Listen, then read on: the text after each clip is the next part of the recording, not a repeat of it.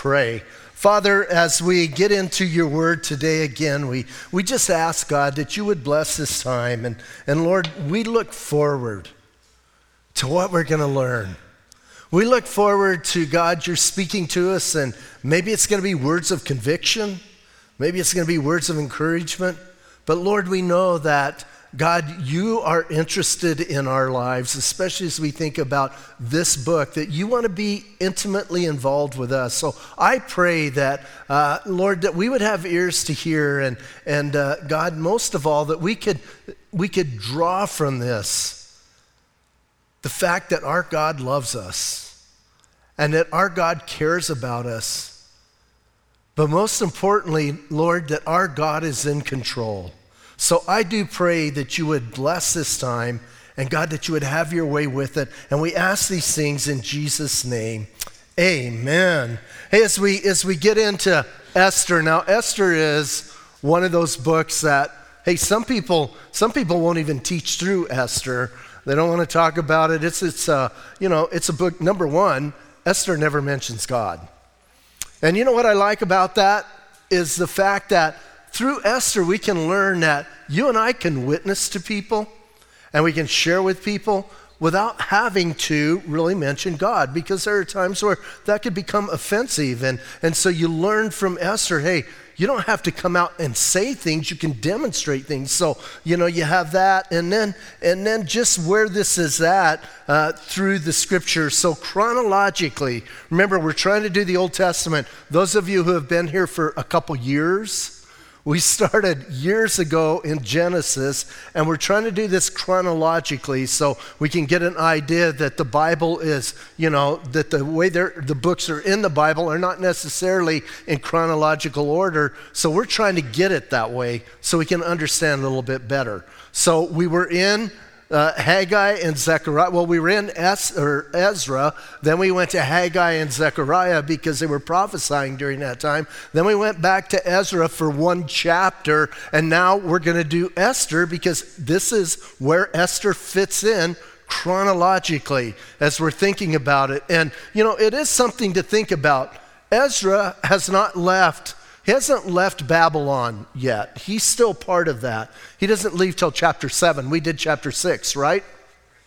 Just checking to see if any of you are paying attention. Just wondering. So we did chapter 6, and now we're skipping. And listen, so you have to remember, Ezra's still around. I'm thinking Daniel's gone by now. I'm thinking he's not around just because of what we read. I'm thinking Daniel's gone, but he had stayed there. When they released all of the people to go back, when Cyrus released everybody, very few Jews went back. More stayed in Babylon than went back.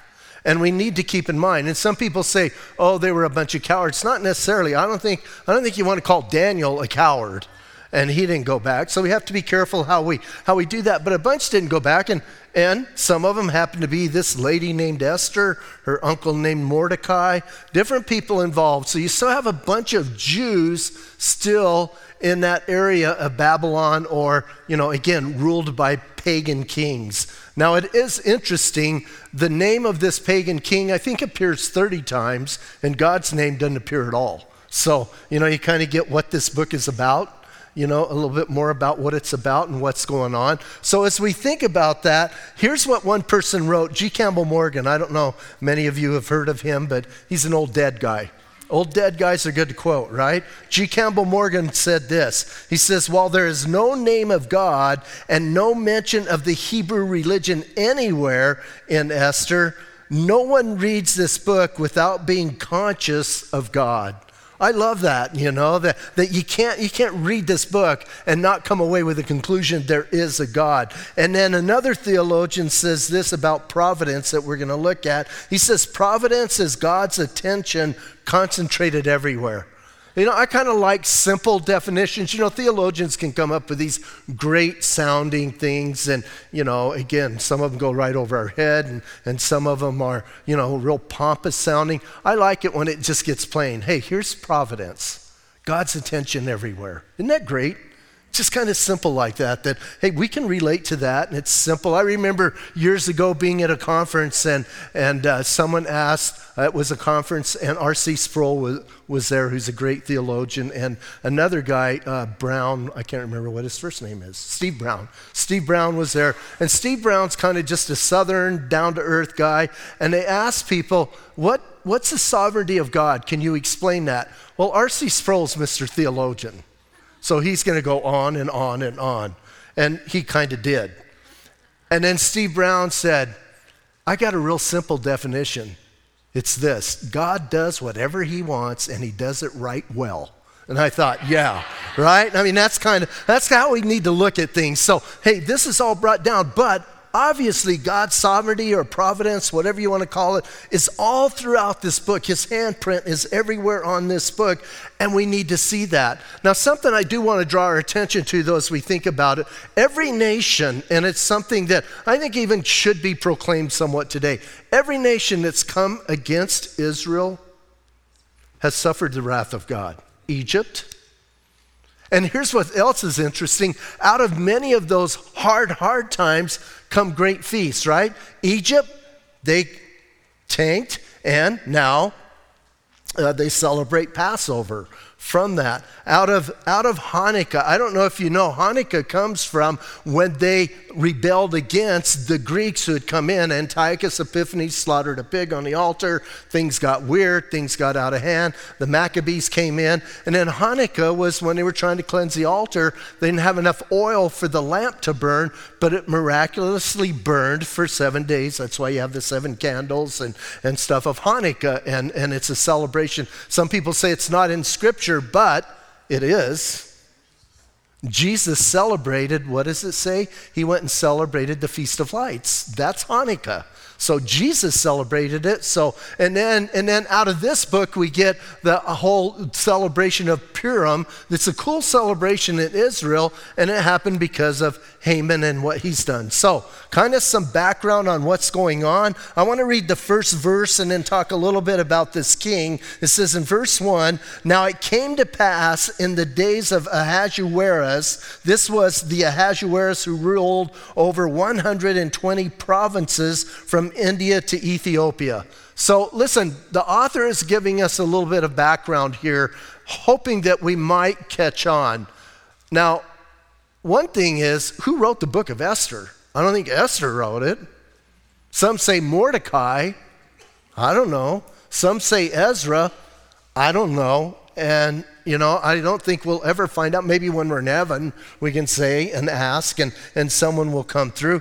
But this Ahasuerus, actually, the NIV, if you're reading the NIV has Xerxes, right? Starts with an X, Z, Xerxes.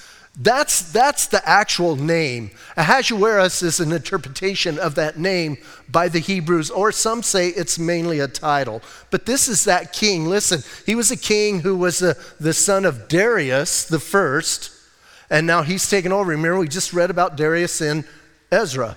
So this is his son. He's taking over. And then it says, so, a lot of people get all hung up about the whole name. It's pretty simple. If you just read and study, it's not really like this big thing of, I have to find the clue of who it is. If you do a little bit of research, a little bit of background, you can find out exactly who this king, a real king, written about. So Ahasuerus, and then it says he was over 127 provinces. Now, some people get uptight about that. How can he be over that many? Do you remember how many there were during Daniel? Any of you guys read the book of Daniel lately? Remember how many there were? Remember when they came and attacked him? And remember when Daniel was made leader? Do you remember how many provinces? There was 120. So when people get all freaked out, I go, why do you get freaked out here and you don't get freaked out in Daniel? It's okay, and do you ever talk to your Bible or books you're reading? I talk to books all the time. And I tell them, you need to take a chill pill, and, it's okay. Don't get so freaked out on those things. And here's what happens. Sometimes critics get so into those things, they lose the big picture of what's going on. Here's what we need to know, and it's kind of interesting. I was reading Warren Wiersbe on Esther, and Warren Wiersbe's commentary on Esther is in the same book as his commentary on Ruth. And he kind of compares the two, which is interesting, right? Ruth is a country girl out in the country doing the whole, harvesting and all of that. And Esther's a city girl in the big city. Things are happening in a big metropolis, crazy stuff going on. So kind of fun to think about. Listen, God's involved whether you're in a small town, whether you're in a big city, whether you're doing something that some people may consider not important, or whether you're doing something that's very important. Here's the thing you and I need to realize. It's not where we're at. It's not even what we do. It's who are you doing it for? Who are you living for? And we get that demonstrated here. So now back to Ahasuerus. So you have this guy. Oh, and one more thing. Darius was defeated. He tried to go and defeat the Greeks. And they beat the snot out of him. Bad. So you can study again. Google, history and look at it. And it was ugly. Ahasuerus, right at this time, is wanting to get revenge for Dad. And he's getting ready to attack Greece. So he's going to go after him. Now, here's the interesting thing. He's getting all geared up to do that, and yet it's not even mentioned in the book of Esther. And that is going on behind the scenes. That's why he's gathering these people together to do stuff, to show his force, to get everybody excited, to get this war going. And the war even happens during the book of Esther, but it's never mentioned in the book of Esther. Why? Because you know what? God was not interested in the war between, Ahasuerus and the Greeks. He was interested in what's going on with Esther. Remember, the Bible's not a complete a whole complete historical writing. God is giving us what's relevant for redemption. And so just because he leaves something out, there's one guy that I know that gets all uptight. God left that out. It's okay. Once again, it's all right. Dial it back a little bit. That wasn't interesting. God was not concerned about that part. So he's getting ready for this big war. Oh, and I might as well tell you, he blows it big time. He doesn't win.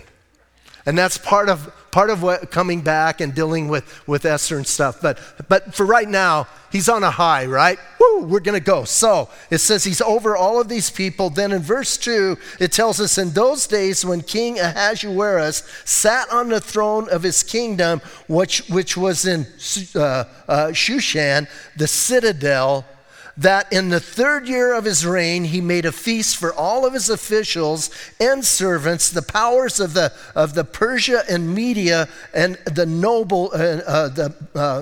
Persia and Media, the nobles and the princes of the provinces being before him, when he showed the riches of his glorious kingdom and the splendor of his excellent majesty for many days, for 180 days in all. Check this out, man. This guy is doing a party for 6 months. That's a big party. Now, I believe it was that long, because I don't believe all these people came from all 120 provinces at once. I think later on they do, but I don't think they were all there for 6 months. I think they were coming and going, and hey, he brought this section in and had a party. I think he himself partied for 6 months, but different people came in and out of the party as he's there, and he's trying to show everybody, look at everything I have. Let's get ready for war, because we can do this. Okay, so kind of keep that in mind. That's his motivation of what's going on, trying to get him to come. He's showing him everything. And then verse 5 brings it down to what's going to happen. It says, and when these days were completed, the king made a feast lasting 7 days for all the people who were present in Shushan, the citadel, from the great to the small, in the court from the garden of the king's palace. So right at the end, a 7-day feast. Now that's quite an event, right? I mean, 7 days is a long time. I think 1 day is a huge, that's a big party.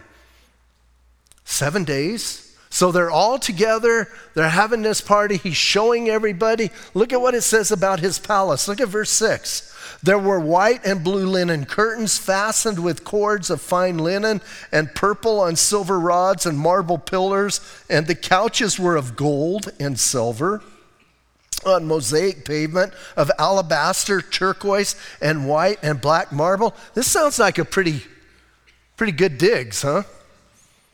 Sounds like his house was nice. You know, he didn't spare any expense, and he had everything. So here's the deal. Look at all of this grandeur I have. Surely we can go to war. Surely we can win. Not a problem. We've got this covered. And again, boasting of how many people are under him and around him and all these provinces. So verse 7, and they were served drinks in golden vessels, each vessel being different from the other, with royal wine in abundance according to the generosity of the king. So you getting the idea? Like this is posh, right? Everybody gets their own golden goblet. I wonder if you got to take it home. And that's what goes on in my mind. Can I keep this? This is kind of nice. It's individual, and you know, but it's interesting. Different people estimated the value of just his wealth at that time, and he was probably one of the wealthiest kings of all time, even compared to Solomon. So this guy had it going on, right? Has this huge party. Now everybody's drinking. Bummer when you get to that part. I'm thinking, when I first read this, I think, this is not going to be good. Something's going to happen here, right? And he's serving everybody. And then, but here's the weird part. Look at this part. This verse always kind of like freaks me out. It says this, and he says that he was generous with the king was generous with the wine. Then verse 8 says, in accordance with the law, the drinking was not compulsory, for so the king had ordered all the officers of his household that they should do according to each man's pleasure. So here's the thing, man. It's kind of weird to me to mention he wasn't forcing them to drink. He wasn't telling them, if you're at my party, you got to drink. And I'm thinking, I wonder why that's mentioned. I don't. By the way, I don't have an answer. Sometimes I bring stuff up and people are going to go, oh good, he's going to tell us. I have no clue why he said that. I mean, I'm reading this and I'm thinking, that's just kind of weird to put in there that, hey, you can come to my party and you don't have to drink if you don't want to. I would think that was kind of understood, but maybe it wasn't. Maybe in that day, if you went to a king's house, he gave you wine, you were supposed to drink, right? So he didn't make it compulsory. And again, not sure why that was in there, but it is interesting to me in Scripture how usually when the wine starts flowing, so does trouble. And I know there's a huge debate on, can Christians drink? Can they do this? Can they do that? And, we want to ask questions. Listen, the Bible is very clear. It doesn't say we can't drink. It doesn't say we're prohibited from alcohol. But it is interesting when you read through Scripture how those involved in ministry are told not to drink. Read from the Old Testament on. If you're involved in something, you're not supposed to drink. And when you read and they're drinking, usually problems start. And if any of us have a background, I have a background coming from that. And usually when I would drink, problems would start. So here they are, they're kind of having this great party. He's showing them everything. And I think he's kind of on that, I think he's on an emotional high, and I think he's on an alcohol high. And everything's going, and then a little side note lets us know something. Verse 9, Queen Vashti also made a feast for the women in the royal palace which belonged to King Ahasuerus. So it seemed like they separated and had two different parties. She had the ladies over here, the guys over here. Or maybe I should say this, because there's a lot of speculation about what happens next.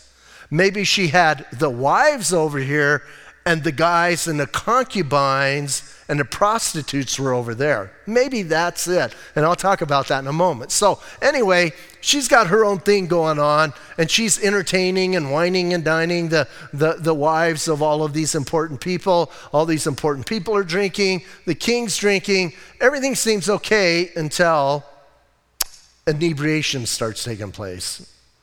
And the one thing I do know what Scripture does say is, the Scripture says we should not be drunk. So you can drink, but not to get drunk. The best way never to get drunk? Never to drink. It's kind of simple in my mind. I'm a simple guy. And I'm thinking, if the Bible tells me I shouldn't go someplace, why do I want to hang my toes over the edge and say, how close to the line can I get without blowing it, right? And so, listen, man, these guys are flowing. It's all kind of good up to this point. But then in verse 10, on the seventh day, so imagine 7 days. I don't know how many of you were partiers, or maybe you still are. I don't know how many were before they got saved.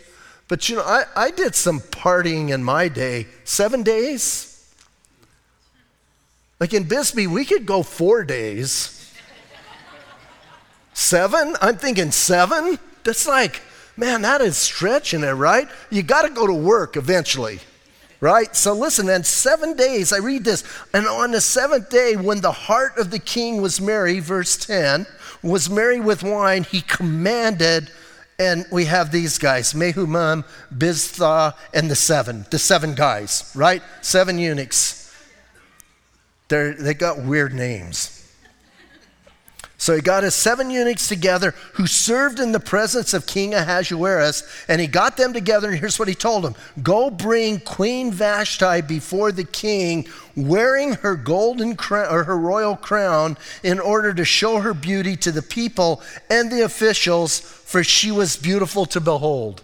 So now, here's the complicated thing. Why did he give this command? Why did he come up with this order? I mean, I think it's just weird anyway. It's just weird to say, I want to parade my beautiful wife in front of everybody, and I want everybody to see my beautiful wife. Dude, you're drunk, right? You kind of want to say, cut him off, quit doing that. But then there's some complications. Some say, because it says wearing her crown, that it was implied that that's all she was to wear when she was to come. I'm not sure. I think that might be taken a little too far, just interpreting the Bible. It could be. Maybe that's what he did. But I also think, and I want to go back to the statement I made earlier, generally in these kind of parties, it wasn't just their wives. They had concubines, they had harems, they had prostitutes. So what is generally going on is in this big feast, for 7 days, think about this, 7 days, and they would have these other ladies in. And it was degrading for a wife to be part of that. Are you with me on that? It was degrading for her to come in and hang out with the concubines and the prostitutes. I think that's more what's going on. That's my opinion. I don't think, listen, some people go, this was just a showdown between the king and the queen, whether she was going to obey him or not. I'm thinking there was something else going on. And I'm not going for the naked thing, although it could be. He could have just said, hey, I don't know what husband would do that. I want my wife to come out with her crown on only. I'm thinking that is like weird. So, listen, whatever it is, he's telling her to come, and you might just go with the power struggle if you want to do that. Doesn't matter. We're going to talk about that in a moment. But here's what it was, man. My wife's beautiful. I want to bring her out. I want everybody to see her. So go get her. So he says 7 guys. I mean, I think 7 guys is a lot to go ask your wife, hey, can you come out? Just personally thinking, but maybe he knew there was going to be some resistance. So verse 12, but Queen Vashti refused to come at the king's command, and brought by his eunuchs. Therefore, the king was furious, and his anger burned within him. Oh. Now, I think there's, on a couple levels, I think we don't want to just go with a whole male versus female thing and authority, although I think there is somewhat of an authority thing going on. But I think mostly, here's what's going on. He's the king. He's the king. And whether she's his wife or not, she's subject to the king. I'm not just talking as a husband, to the king. And you tell the king, in that day, that culture, you didn't tell the king no. If the king said to do something, you did it.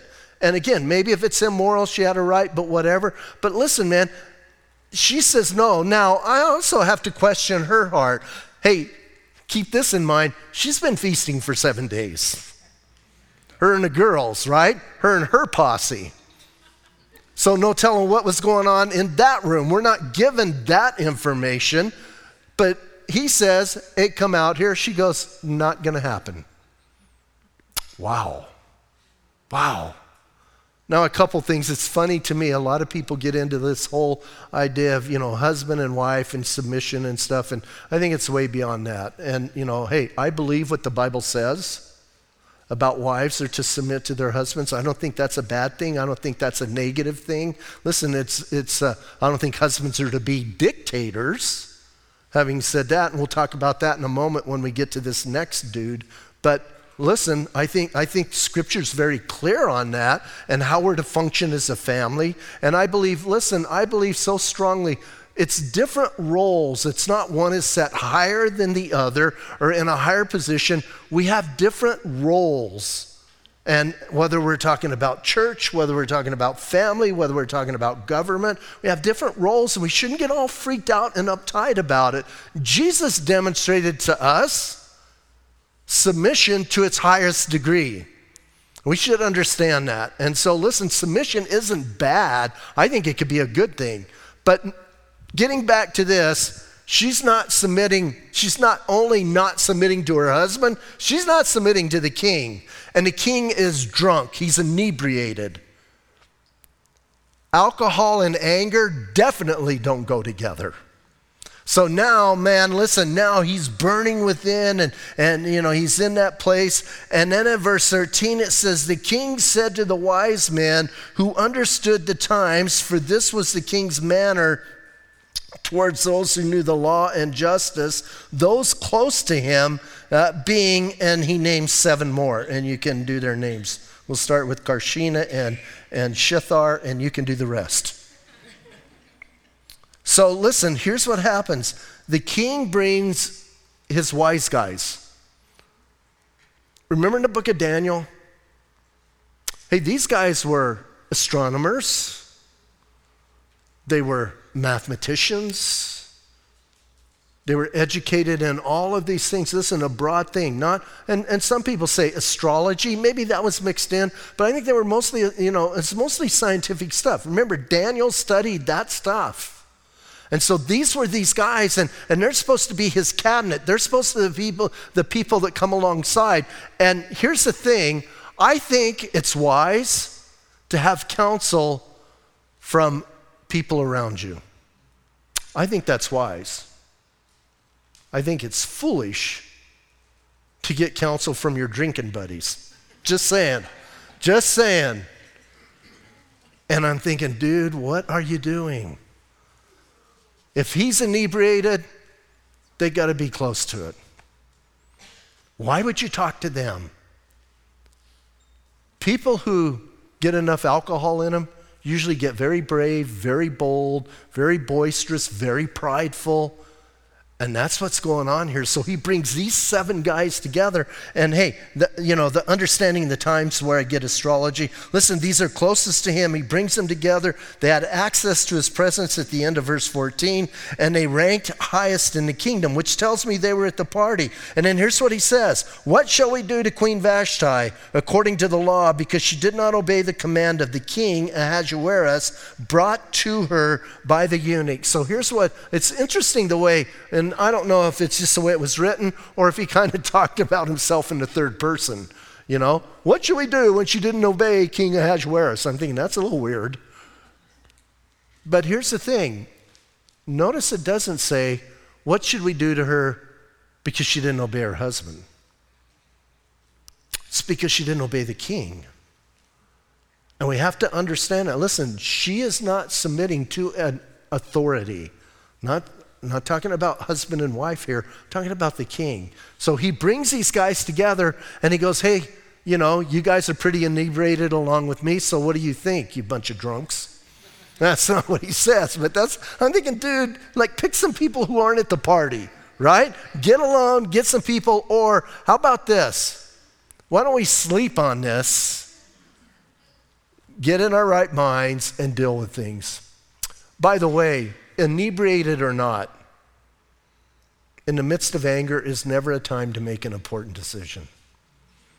Never a time. And hey, any emotional time in our life is not a good time to make a really important decision like, what am I going to do with my wife?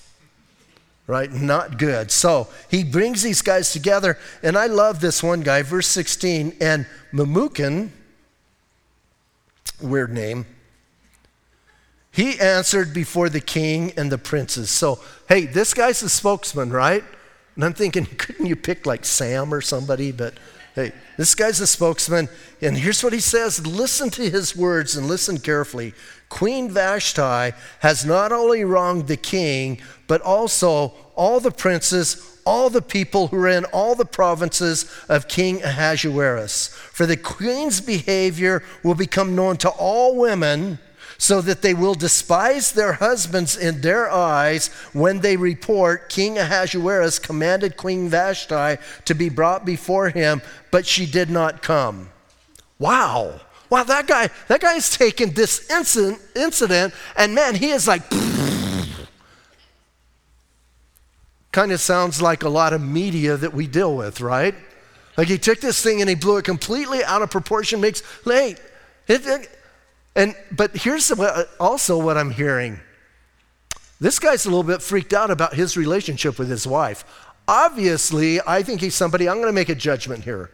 I think he's a man who's not loving his wife, who's not protecting his wife, who's not taking care of his wife, and his wife isn't real happy with him. They don't have a good marriage. And now he's giving kind of marriage advice. I'm thinking you should have picked somebody else, man. Because this guy, listen, this guy's very insecure about his relationship with his wife. Here's what he's saying. If all of the women get a hold of this, man, we are going to have a problem because we're Middle Eastern men and we know they need to wear burqas and stay in the house and not go out kind of thing, you know? It's like this is kind of gross of what he's saying. We got to keep these women beat down and in their place. And it's like, dude, here's the thing. You never get respect from your wife when you force respect. It's not respect. It's silly. I believe the whole idea of submission is respect. And I believe if you want your wife to respect you guys, you need to earn that respect. You need to be a husband that the Bible describes. And you need to get into that role and live that role. Then I think your wife will respect you. But this guy's like panicking. I don't know who his wife is, but it's not good, right? So then verse 18, this very day the noble ladies of Persia and Media will say to all the king's officials that they heard of the behavior of the queen. Thus there will be excessive contempt and wrath. Man, he doesn't give up, does he? There had to be problems at home. There had to be, man. Like he's in panic mode. And he's saying, let's do this. So, it gets worse and worse. Verse 19. So if it pleases the king, let a royal decree go out from him, and let it be recorded in the laws of the Persians and the Medes, so that it will not be altered, that Vashti shall come no more before the King Ahasuerus, and let the king give her royal position to another who is better than she. Wow, here's what he's saying. She said, no, I'm not coming to your party naked or with whatever her reason was. Even if her reason was just being a jerk. Here's what he's saying. Get rid of her. Once again, demonstrating his heart and what's going on in his life. And then did you notice he said, let it be written as in the law of the Medes and the Persians? Why? Do you remember Daniel? Remember Daniel? Once it's decreed in their law, the king can't change his mind. Once it's down, that's it. Remember when they did that to Daniel and tried to trap him? So here's what he's saying. Let's get it written down. Why? He wants to make sure his wife is where she belongs. Guys, you don't put your wife where they belong. That's so silly, right? So I'm reading this going, this blows my mind. This is weird. And verse 20. I'm sorry, verse 19. No, we did 19, right? So verse 20. When the king's decree, which he will make, is proclaimed throughout all of his empire, for it is great, all wives will honor their husbands, both great and small. Puke. It's like, it's not how it happens, man. It's like, come on. Now, here's what I know. God's up to something, right? God's up to something. And God takes circumstances and situations and he makes them and uses them for his purpose. So something's going on here. Why? Because something's going to happen that nobody has read, nobody knows about, but it's down the road. And I'm not just talking about Esther. I'm talking about this guy named Haman who hates the Jews. And listen carefully, God protects his people. So all of this is exactly according to God's plan. Although nut jobs do it, right? I mean, I'm thinking, so how many of you ladies, if there was never mind. So, and I'm just thinking, man, you make some kind of decree like that, it's just weird. So verse 21, and the reply pleased the king. So the king is inebriated enough that his drinking buddy makes a thing. And I don't know how many of you have ever listened to drinking buddies. Not good. I did some really stupid things when I asked somebody else who's as inebriated as I am, hey, what do you think? Should we do this? Yeah, let's do it. Not good, right? So, hey, the king goes, well, that sounds good to me. I'm pretty drunk, and hey, this should work, right? So it pleased the king and the princes, and the king did according to the word of Memucan. So then he sent letters to all the king's provinces, to each province in his own script and in every people and to every people in their own language, that each man should be master in his own house. Bad, bad, bad. And see, that's a problem. That's a problem. Some people read in Ephesians when it gives the roles of husbands and wives, they read it in that direction. God never, listen carefully, guys. God never made you a master. He made you a leader. Not a master, a leader. God never once ever commanded you to have your wife submit to you. You know what God's command is to men? Some of you haven't read that in a while, so I'm going to tell you. Shock. Here's God's command to men, to husbands. It's pretty simple. Love your wife as Christ loved the church. Do you hear that? As Christ loved the church. How did Christ love the church? He gave himself for the church.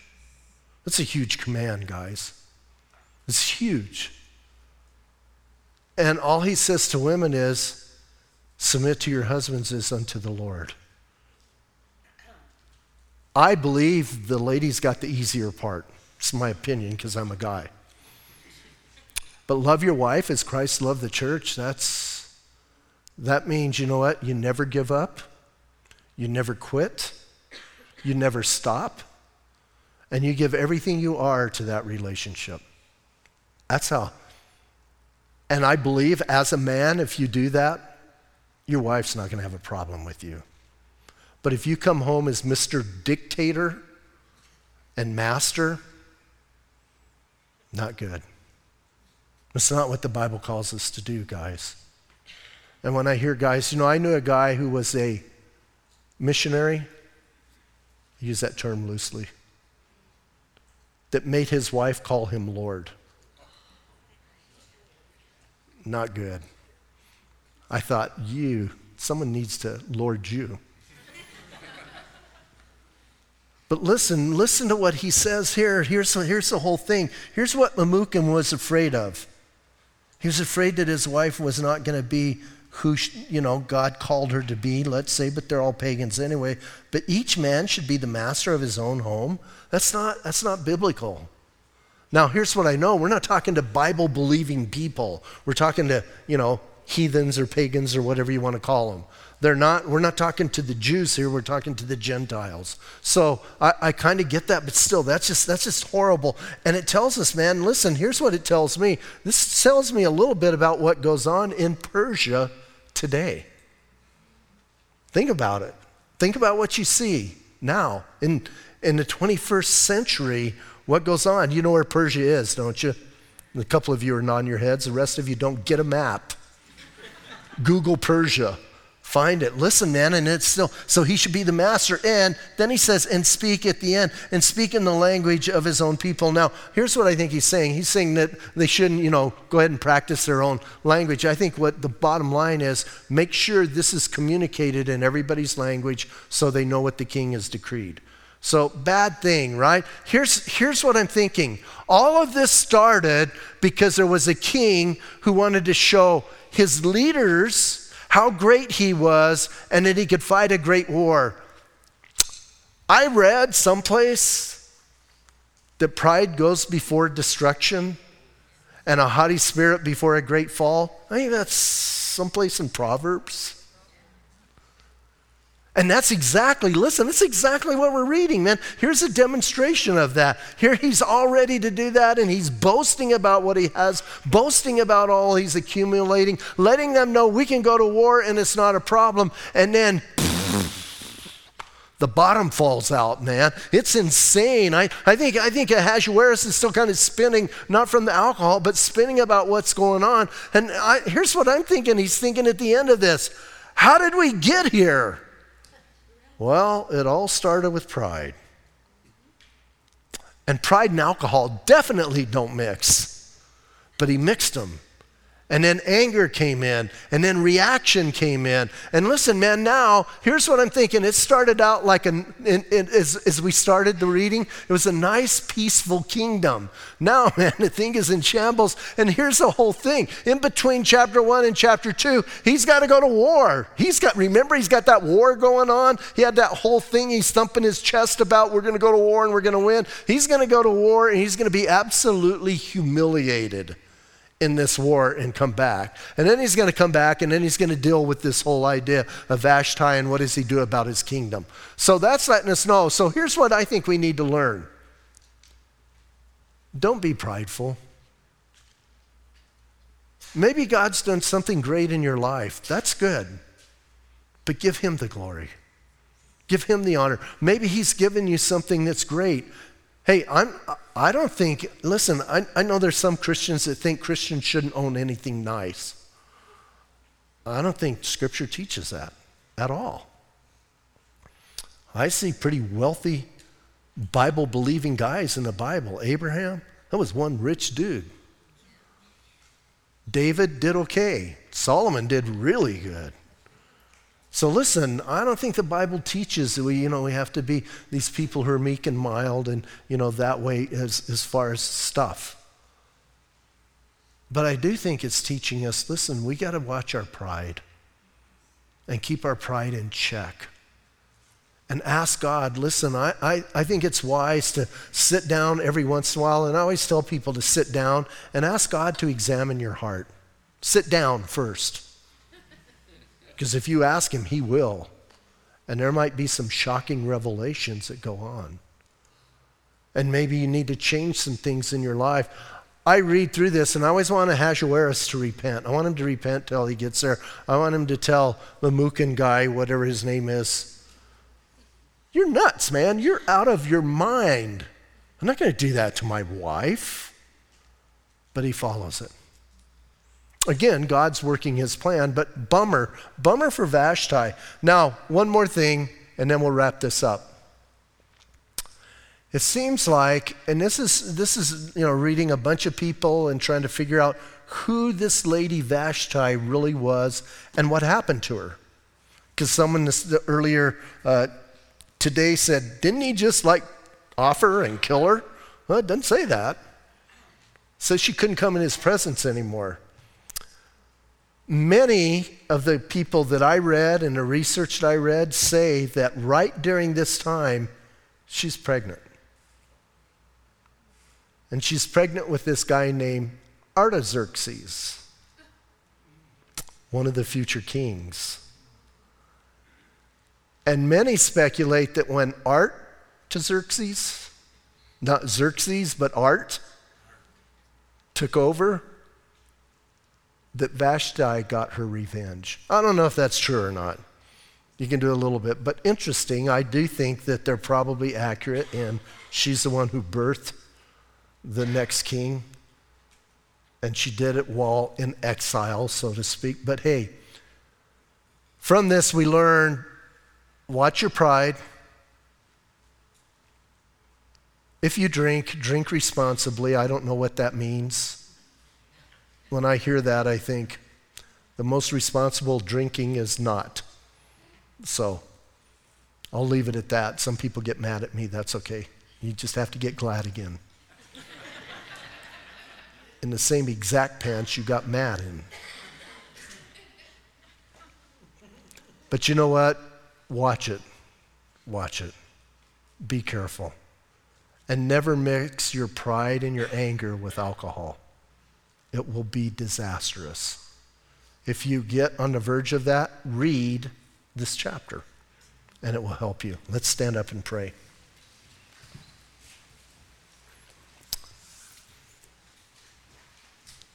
Father, as we get ready to go, I do pray, Lord, I pray that we would think about our own relationships.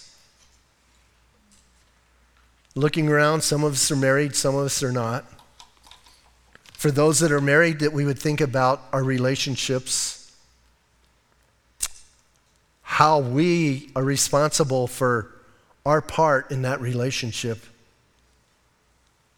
And I pray for spouses tonight that we would be still before you and make sure that we're following you and listening to you. And as you look around and see single people, I pray that you would begin preparing them for what you have before them. Might be a life of singleness, or it might be a future spouse. But prepare their hearts. Lord, take all of us and give us that heart that we need for the people that we're involved with. And protect us, God. Protect us from that evil, to me, of all evils called pride, where we begin and come to that place where we think that we have done such great things and we have to show off what we've done. And God, that can come and crumble before us. Let us be men and women who humbly recognize what our God has done. And Lord, I pray that we would be people, men and women, who walk humbly before our God. And we pray these things in Jesus' name. Amen.